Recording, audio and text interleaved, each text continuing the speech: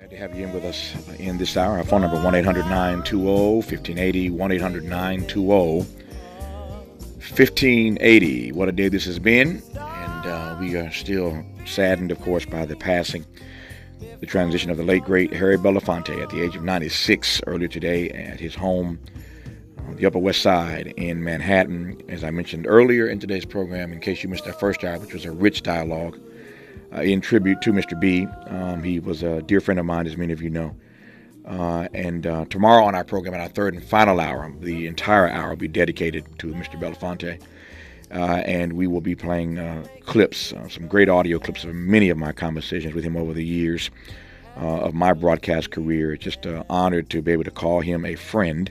Could never imagine as a kid growing up in Indiana that I'd one day know Harry Belafonte, ever meet Harry Belafonte, much less regard him as a friend and brother. So tomorrow in our third and final hour, a tribute to the late, great Harry Belafonte, dead now at the age of 96.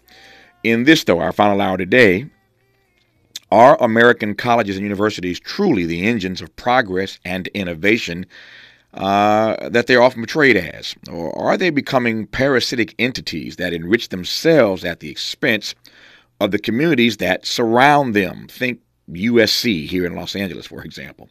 Joined in this hour by urbanist, cultural critic, author, and Professor Davarian L. Baldwin, who I'm pleased to welcome to this program. Dr. Baldwin, how are you today, sir? Great. Thank you so much for having me. Appreciate it. It's my great honor to have you. Glad we've got the hour, a whole lot to unpack in this regard. Let me do this. We've got an hour. I know oftentimes guests come on this program and they're so used to speaking in sound bites because of the way the media works these days, they forget that I'm Tavis and I got an hour and I invited you on to unpack this thing, and I want to delve into it. So don't feel pressed by the clock. Number one. So okay. I say that because I want to just stand down for a second and give you a moment to make your argument, to offer your critique about how these universities, these colleges are again becoming parasitic entities that enrich themselves at the expense of all the oftentimes people of color, communities of color that surround them. Again, I didn't mean that comment about USC as a diss per se. I just want to say to this audience, this station is, of course, heard across the nation, but we're flagshipped in L.A., and in L.A., everybody knows exactly where USC sits. And then, so think of everything around University of Southern California, and now you get a picture, an illustration of what Dr. Baldwin is going to talk about and what these institutions often do, the impact they often have to the surrounding communities. That said, I stand down, I pass the mic to you, take your time, make your case, and I'll interrogate it after that. Thank you. I appreciate that. Thank you so much. So, I mean, the fact of the matter is that right before our eyes, colleges and universities have become the biggest employers, real estate holders, healthcare providers, and get this, even policing agents in major cities and college towns all across the country. That's a fact. And it's not just an ivory tower phenomenon. It's across the entire cities and towns, including L.A. County and L.A. in particular, where USC, as you mentioned, they are the biggest private employer in the county. So with this kind of influence comes the possibility that universities make cities and towns better. Innovation, places to work, place to live. But as these institutions have become today's factories, and our cities have become their factory towns, there is a cost for those living in what I call the shadows of these ivory towers. As campuses expand into our communities, they also raise housing costs and displace residents in the neighborhoods of color that largely surround campuses. As they have a broader control over our labor, they can lower wage ceilings and suppress collective bargaining efforts for entire cities because they're the biggest employer. Nonprofit university medical centers, they emphasize profitable boutique services, high-profile research, or prioritize student services to the detriment of indigent care that's a precondition for the tax exemptions. And finally, campus police forces, they surveil and profile the very same residents and are rarely held to public account. So this is a great story about university expansion and growth, but largely that growth and prosperity is extracted from the black and brown and poor white communities that surround these campuses. I appreciate the foundation that you've laid. I know exactly where to go now, and we will when we come forward. I've got more questions than I can even spit out as fast as they're hitting my mind. So I'm delighted to be joined in this hour by Dr. Davarian L. Baldwin. We are going to interrogate what these colleges and universities are doing, as it were, to the communities in which they sit. A lot to unpack in this hour when we come forward on KBLA Talk 1580. Broadcasting live from Leimert Park, USA. Welcome back to your home for unapologetically progressive radio, KBLA Talk 1580. I'm Tavis Smiley. He is Dr. Davarian L. Baldwin. We're just getting started really in this hour as we interrogate the roles that these colleges and and universities are playing often in communities of color when they just sort of take over everything. What is the impact? It seems to me, Dr. Baldwin, that so often in this city with USC and other institutions all across the country that find themselves similarly situated, that as these colleges expand, as they grow, as they buy everything up, as they engage the list of things that you unpacked earlier that they often do, these institutions, I think by nature of the fact that they are institutions of higher learning, seem to always be celebrated but never challenged. Does that make sense to you? Very much so. I mean, we presume, as by the nature of what they provide, education, that they are a public good. Mm-hmm. But it's precisely their status as public good that's a gateway to their ability to extract public resources for their own private interests. Even in the tax code. So they are identified as nonprofits, 501c3s. I know you know that term. Mm-hmm. What that means is that then as they accumulate more and more property, all that property is property tax exempt. So then when they partner with private investors who understand the hustle, Eli Lilly, Google, Bombardier, GM, State Farm Insurance, these private companies invest and put their laboratories on these campuses, and that provides them with a financial tax shelter. And then that burden is passed on to the host communities. Because what do taxes pay for? Property taxes. They pay for public schools. They pay for snow removal or trash removal, depending on where you live. They pay for the maintenance of the electrical grid. And so all of these resources that normally come from property taxes are not being paid for by the biggest landholders in our communities. And so then if you are a small business owner, if you are a homeowner, even if you are a renter, all those costs get passed on to you. Some of these institutions, like USC, are private institutions. Others are public, like UCLA across town here in LA. Right. But without regard to whether they are public or private, they all, to your point, engage in this hustle. To that end, what extent across the country are these institutions that oftentimes do harm to the greater communities around them, to what extent are they aided and abetted by government, by public monies? Yes. So what happens is that, for example, I mentioned earlier about the tax code. That's one element of being aided and abetted. Another element is that easily what the argument is that these lands are being used for educational purposes, even when they're not, even when they're the sites of for-profit research that will be brought to market and come back to the university in the form of royalties. That is never evaluated. So every community, every city or county has an assessor or an assessor's office. Those officers could easily go into these universities and assess the land use and see if these lands are actually being used for educational purposes or not and tax them accordingly. But we don't.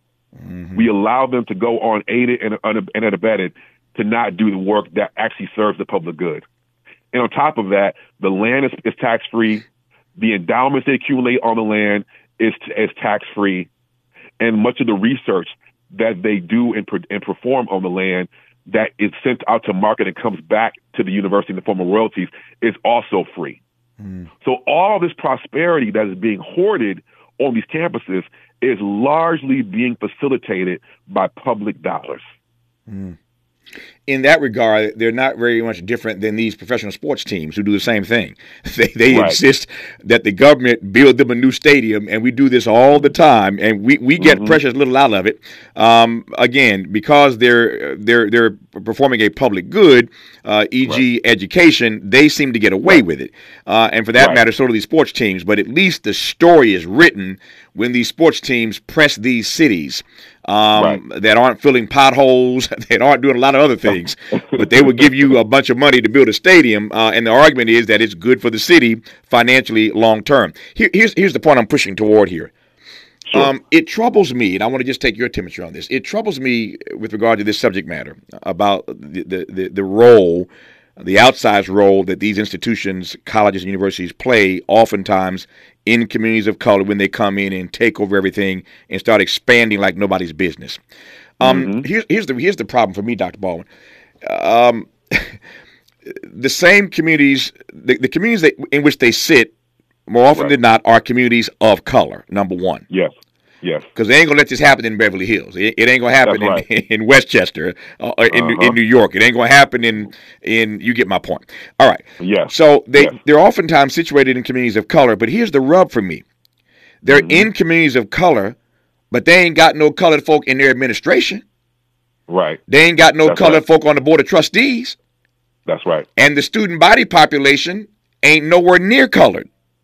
That's right. And yet they situate themselves in communities of color, and oftentimes the communities around them get damaged, they get pillaged, they get disrespected, they get disregarded. It's the point that you're making. But those same people of color can't get any respect on the campus in any of those roles or beyond. I digress. That's my read from the outside. You're the expert. What's your read on the inside? No, you're totally correct here. And it gets even deeper than that. Because when you push back on these institutions and say you're actually not serving the public good, that triggers all of your tax exemptions and financial capacity. The response is that, well, we educate. That's what we do. That's the reason why we have this public good exemption and support. Yeah, but who are you educating? Who are you educating? That's the question. You're right. You're right. And so even beyond just black and brown folk, more broadly, these institutions are increasingly more and more exclusionary. They're actually more highly rated for how many people they reject than how many people they include or they bring into the admissions classes. Their rankings go up for these purposes, right? So that's the number one problem. On top of that, to generate more money, the state schools will prefer to bring in students from out of state or internationally because they can charge them a higher rate. So it just shows the degree to which these institutions are much more about a financial arrangement than they are about serving the public good. And yet it's these states and these communities that provide them these tax exemptions. So the alignment is all the way off, not just along racial lines, but just in terms of the basic claims that these institutions make for triggering their financial support from our states and our communities. But to get to your point more directly, yes, they are in black and brown communities. We're talking about South Central, West Philadelphia, East Baltimore, New Haven, Southside Chicago, Atlanta. These schools are in black and brown communities, and yet their diversification of their faculty, their staff, and their students is grossly, embarrassingly low. No question. You have argued heretofore, which I wanted to have you on this program, that what ultimately these institutions are doing, these colleges and universities are ultimately doing, is plundering our cities. That is a strong and damning indictment. You've made the case. I assume you stand by the fact that they are plundering our cities. Yes, right. No question about it. So, for example, just a couple of examples. In 2016, the historically black neighborhood of Witherspoon-Jackson in New Jersey, they were realizing that, wait a minute, our property taxes are going up. These are black homeowners. Our property taxes are going up, yet we see no improvements in our community. Why? Some research, they discovered they were sitting next to these luxurious campus buildings owned by Princeton University that was housing high-profile, high-profit research from the pharmaceutical company Eli Lilly. The university making money in royalties. Eli Lilly making money because they're not paying taxes on their overhead, yet the community's getting shafted, right? It's not just private universities. Go to Tempe, Arizona. The biggest private development in the state of Arizona is a State Farm Insurance headquarters. It pays no taxes because it sits on Arizona State University land, right? So these are issues. In University City, Missouri, a racially mixed community right outside of St. Louis. Washington University St. Louis had a campus in the primarily affluent white neighborhood of Clayton. They stopped it from growing anymore, so the university moved to University City. So as they began to buy up single-family homes, they were converting them into dorms, so every room would be its own individual unit to extract more wealth. What does due to the long-standing communities that lived in University City? It raised property values so that single families couldn't afford to live in these neighborhoods anymore because the land values were so much higher as Washington University cut up these single-family homes into mini dorms, making the whole neighborhood unaffordable. Right? These are the things that happen in these communities. And then on top of that, these universities, they pull their low-wage labor from the same neighborhood. So I'm not talking about faculty and staff. I'm talking about groundskeepers, security, cafeteria workers. So they don't even allow them to many cases, to union organize, or they pay them on a 9-month cycle and put them on furlough over the summer, whereby they can have a full-time job and still be eligible for public assistance working at a university. So the point here is that these conditions that surround these campuses make these neighborhoods ripe for extracting tax wealth, wage wealth, healthcare wealth, and we haven't even talked about policing yet. Trust me, we getting there. We getting there. Yeah. I can promise you that. Why is it, before we get to that, why is it that, and I'm not naive in asking this question, but I want to just get your take on it. Why is it then that in all these places across the country you just mentioned, including L.A., right, that local elected officials, state elected officials, basically give these institutions everything they're asking for? I mean, it's almost that these institutions are never told no by the local governing authorities. Why is that? I mean, just to give you an anecdote, when I was doing my research on South Side Chicago, some anonymous staff talked to me about how the business works. They said when an investor comes into the city, they don't even go to City Hall. They come to your Chicago to find out whether it's okay for them to build. That's the kind of power these institutions have amassed in our communities, in our cities right now. And the point is that a lot of times elected officials are alumni of these institutions. So they see their interests more aligned with these institutions than they do with the communities which they're voted and elected to represent. That's number one. Number two is that on the surface level, let's just be clear. If you're coming from an affluent white or even sometimes affluent black neighborhood and you have a university building in your community that's going to bring in investment, laboratories, retail, high-end housing, you're going to see that to your benefit. And you're not going to really examine, well, who was there first? Who was maintaining that community when there was violence or economic depression?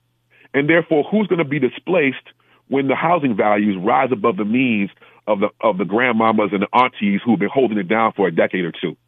When we come in here and build up the Obama Library in Woodlawn, let's just call a spade a spade. Yeah. Right? Yeah. When those housing values rise up, they're going to be pushed out. And because you want the coffee shops and things of that nature, like we do too, we want all of that. But when the housing values go up and you don't build affordable housing to keep those communities, like what's happening right now in West Philadelphia, because UPenn is buying up everything and the laboratories that follow they want to, in the lab tech and the bioscience world that come behind them, want to buy up properties behind them. We don't care about the communities that held it down for 2 and 3 decades. Yeah. Let me follow you because you went there, and I ain't got a problem going there either, as this audience well knows. But I think the country, writ large, is not really aware of the fight that took place on the south side of Chicago when Obama decided to build that library there, his presidential library. That's right. It was an ugly fight. It was a vicious fight. Many of the folk in the community were against that, but because he is Barack Hussein Obama. Right. Because he's the former president, and because all the local officials were, for the most part, on his side, they pushed this thing through. But in the 3 minutes I have before news, traffic, and sports, we'll continue on the other side as necessary. But for those who don't really know what happened in that fight in Chicago when Obama pressed to put his library in this particular location, and folk were going to be displaced and removed, et cetera, tell the quick story of what that fight was all about and how it went down in Chicago. Yeah, I mean, it was a vicious fight, and it was a hard fight because many in the black elite and their white peers was like, how dare you go against Chicago's own son, Barack Obama? Mm-hmm. Black folk pressed back against it. They talked to him. He dismissed their claims and concerns and said, hey, this neighborhood is so depressed. Gentrification ain't going to come here. There's all these empty lots. Maybe when my daughters have children, it might come. But people saw immediately when the Obama Library was announced, developers and investors flew down to war-torn Woodlawn and began buying up properties. It became the third hottest neighborhood in the city in a matter of months. And those communities had legitimate reasons to be concerned about being displaced from that neighborhood. And it happened. And it's happening. But to their credit, with the help of their alderwoman, they've been able to fight back. They've been able to get 20 lots and be able to hold them for affordable housing. But it was vicious. And they made it very difficult for these neighborhood residents to be able to stick and stay. And they made it seem like that we were against development, they were against economic prosperity, and they put Obama's face on it. But what was behind him was big money power developers, politicians that did not care about those residents. Yeah. I don't care whose face it is. You look behind it. You do enough interrogating, you're gonna find big money. You're gonna find big business, and that's the tragedy. But it gets advanced as a library honoring the former president, and I ain't mad at him. I ain't hating on him for that. But this location, there are all kinds of places in Chicago where this library could have gone if it wanted to be in Chicago. But again, they won't let you put that in their neighborhoods.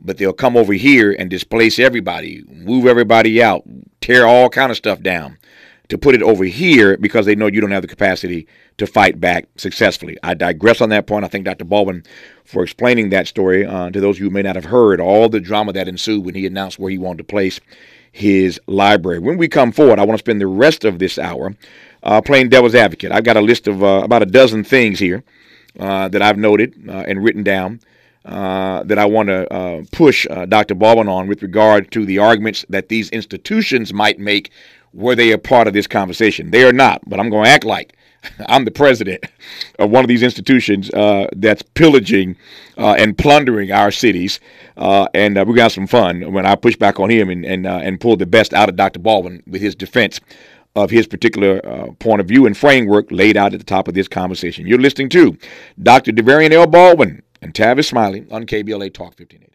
Talk 1580, where hate meets a scholarly match. Hey.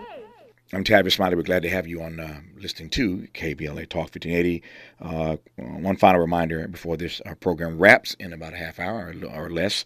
Tomorrow, in our third and final hour, a tribute to the late, great Harry Belafonte, who passed away today at the age of 96 at his home on the Upper West Side of Manhattan. You do not want to miss what is going to be a beautiful tribute to him, I believe, tomorrow in our third and final hour. We continue in this hour with our guest, Dr. Davarian Baldwin, as we talk about the role that these colleges and universities play when they are situated oftentimes in communities of color. We are asking in this hour, are these colleges and universities truly the engines of progress and innovation that they purport to be, or that they are often portrayed as, or are they becoming parasitic entities that enrich themselves at the expense of the communities in which they sit, the communities that surround them? He's made a strong case for why and how these institutions of higher learning are plundering our cities.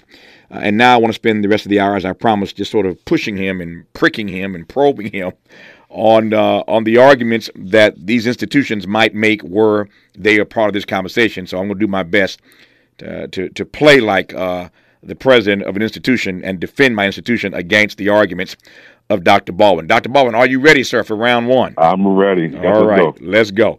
You mentioned police earlier. Let's jump there first. Private police forces are often a common feature of many institutions, as you well know, colleges, universities, and they are necessary. They argue, or I am arguing in their stead, they're necessary to ensure the safety of students and faculty. And while it is true that police brutality is a serious issue that affects many of the communities in which these institutions sit, it's not unique to universities and should be addressed through a broader societal and policy lens. All right, there's my argument. What's your pushback? Well, I would agree that the critique is much bigger than university police. But the fact of the matter is that when we go to many cities and towns, the biggest police forces in these areas are campus police. Okay. So the question becomes, why are university police in the business of not just policing their campuses, but increasingly their surrounding communities? The reason is because they want to signal to families and their investors that the neighborhoods that surround them are safe for business. But then we look at what are they doing on their campus? You mentioned safe for the campus. What are the biggest crimes on campuses? Sexual violence and substance abuse. Mm-hmm. These police do a horrible job of policing those crimes. Some would say they need more police. But the reality reveals it's not a matter of capacity. It's a matter of intent. The reality here is that they under-police their campuses and over-police their outside communities because no one wants to publicize that a white school is a campus full of white criminals. It doesn't fit the business model. Policing is not about safety. It's about branding. It's about financial management. It is not about safety. And as we know, 9 out of 10 stops, writ large, do not require an armed response. So why are campus police armed when it's universities that could actually begin to institute a police divest invest model? Move away from armed policing and invest in food security, health security, trauma care, healthcare. If there's any institution in the world that could actually institute a police divest invest model, it's universities. Let's get to it. Let me press back one more time before we get to it. So while these institutions do, in fact, have private police forces, as you've just underscored, they also work closely with local law enforcement agencies to maintain public safety so that by sharing resources, by sharing expertise, Dr. Baldwin, they end up working better with local police departments and ultimately better protecting the entire community. Your thoughts? Okay, if that was the case, then why do especially private universities are exempt from the Freedom of Information Act law? I hope people know that. And so what happens is that their private police forces get that exemption as well.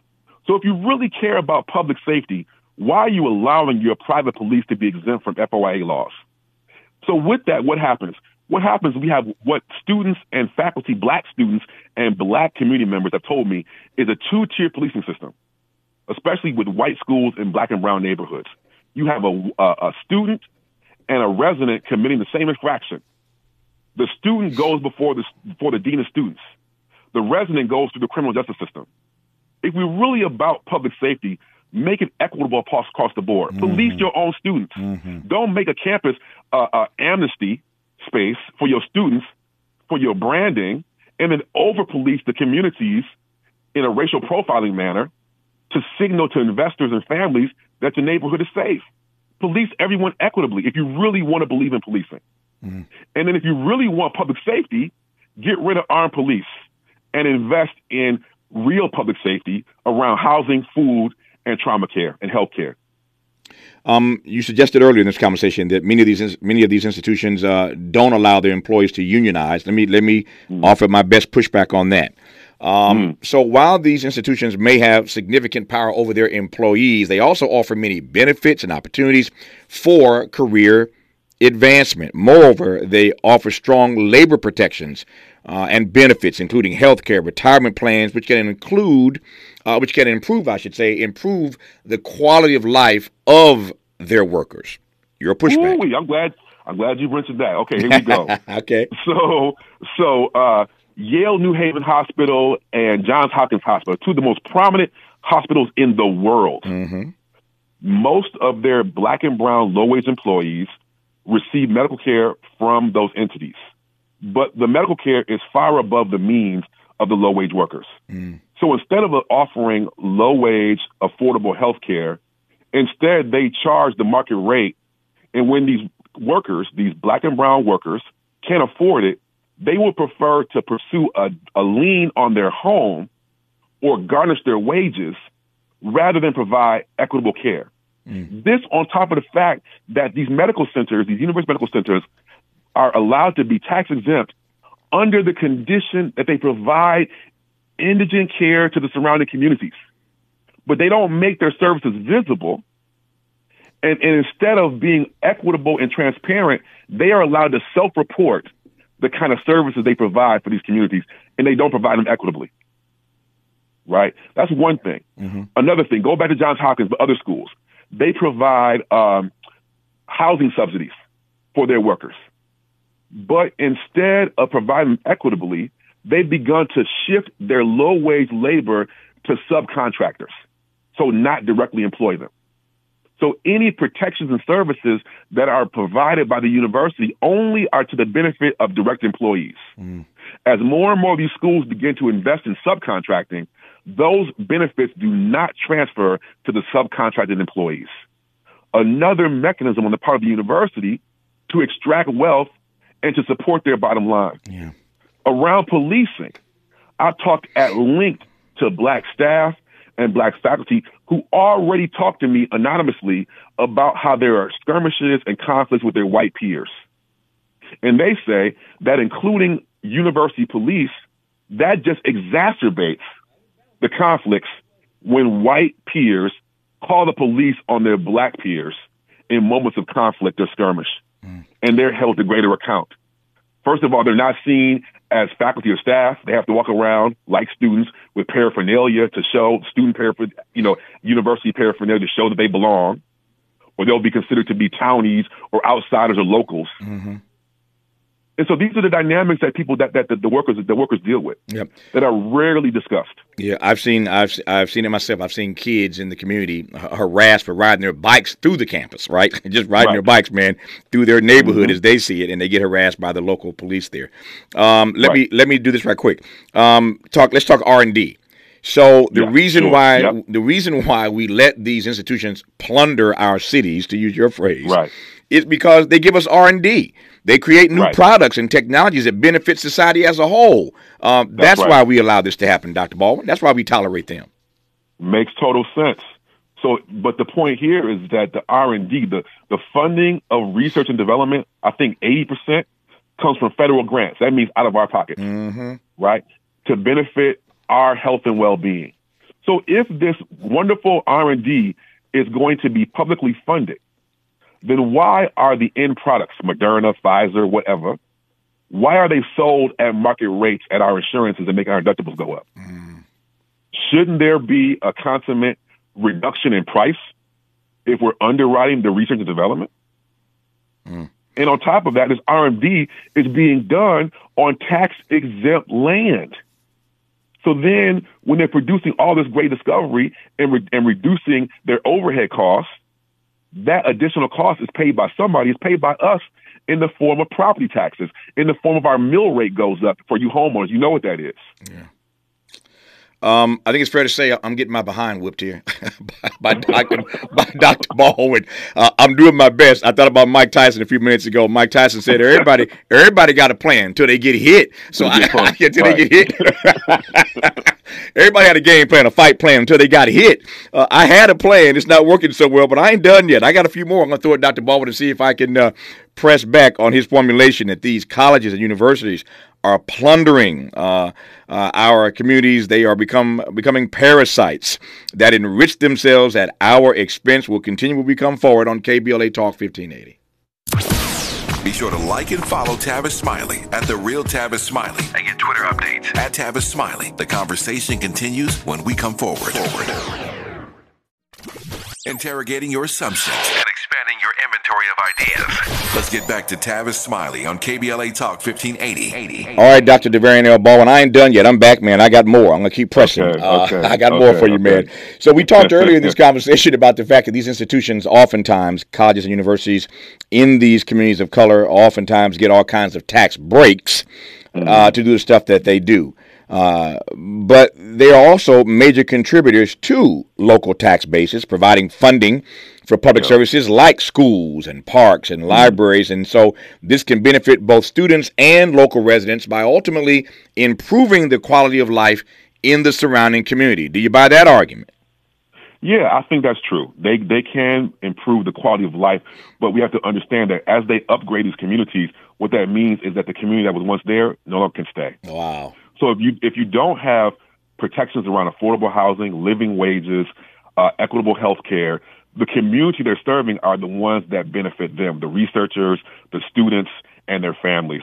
And that's part of the problem. Also, on top of that, many times because of all the exemptions that they get for the work that they do, many times with the very things they're saying they contribute to you are actually coming out your own pocket. If we do an actual financial accounting, you know, the tutoring programs, the outreach events, because they receive so many tax benefits, it's actually coming from you.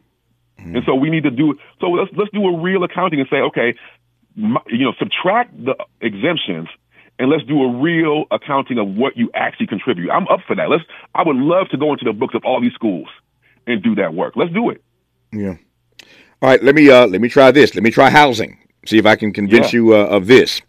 So while these institutions may drive up housing costs in these neighborhoods, they also create a demand for a wide range of housing options, from, shall we say, affordable student housing to luxury apartments, which ultimately can increase the supply of housing in some areas, making it easier then, not harder, for residents to find suitable homes. Let me just make another argument while we're talking about housing.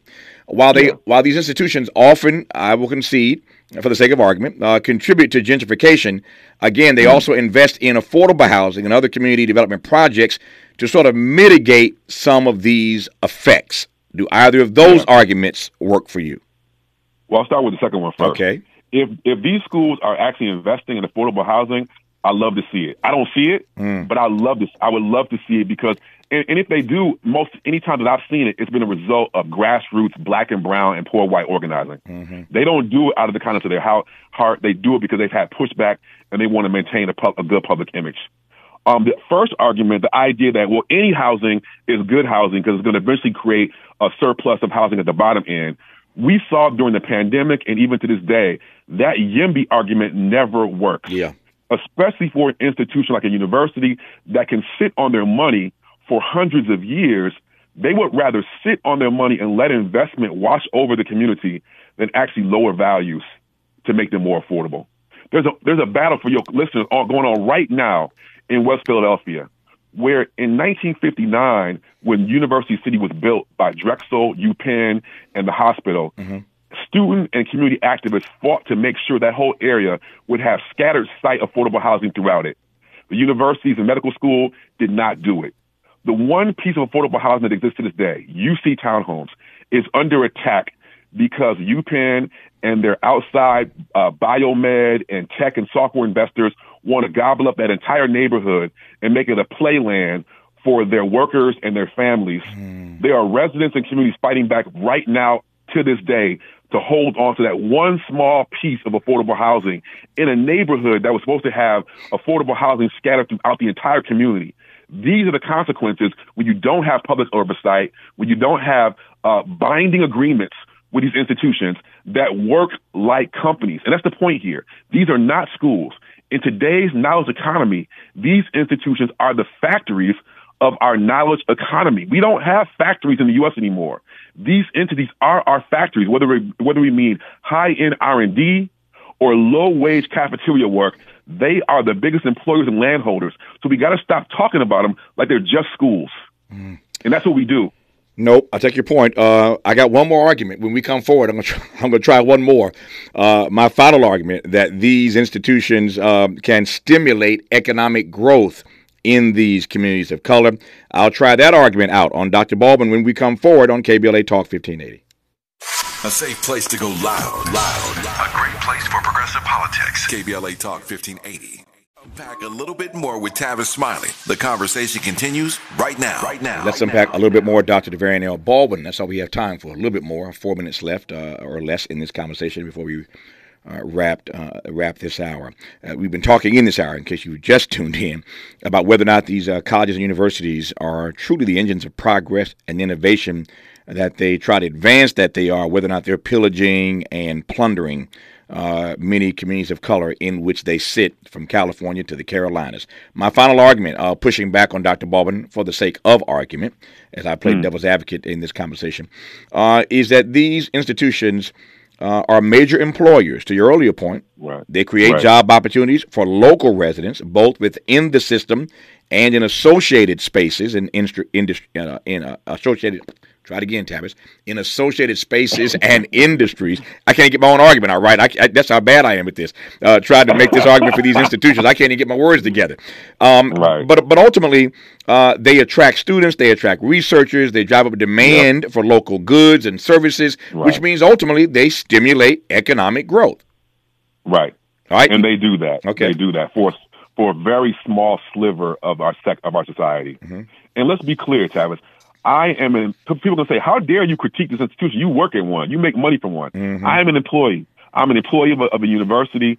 And my point is that the biggest claim to fame of universities is that we solve the world's most difficult problems. Mm. So for me, if you follow that logic to its final conclusion, why wouldn't schools want to solve problems that they have a hand in creating in their own backyards? Mm-hmm. So to your point about labor, okay, fine, you're a great employer. So allow collective bargaining rights.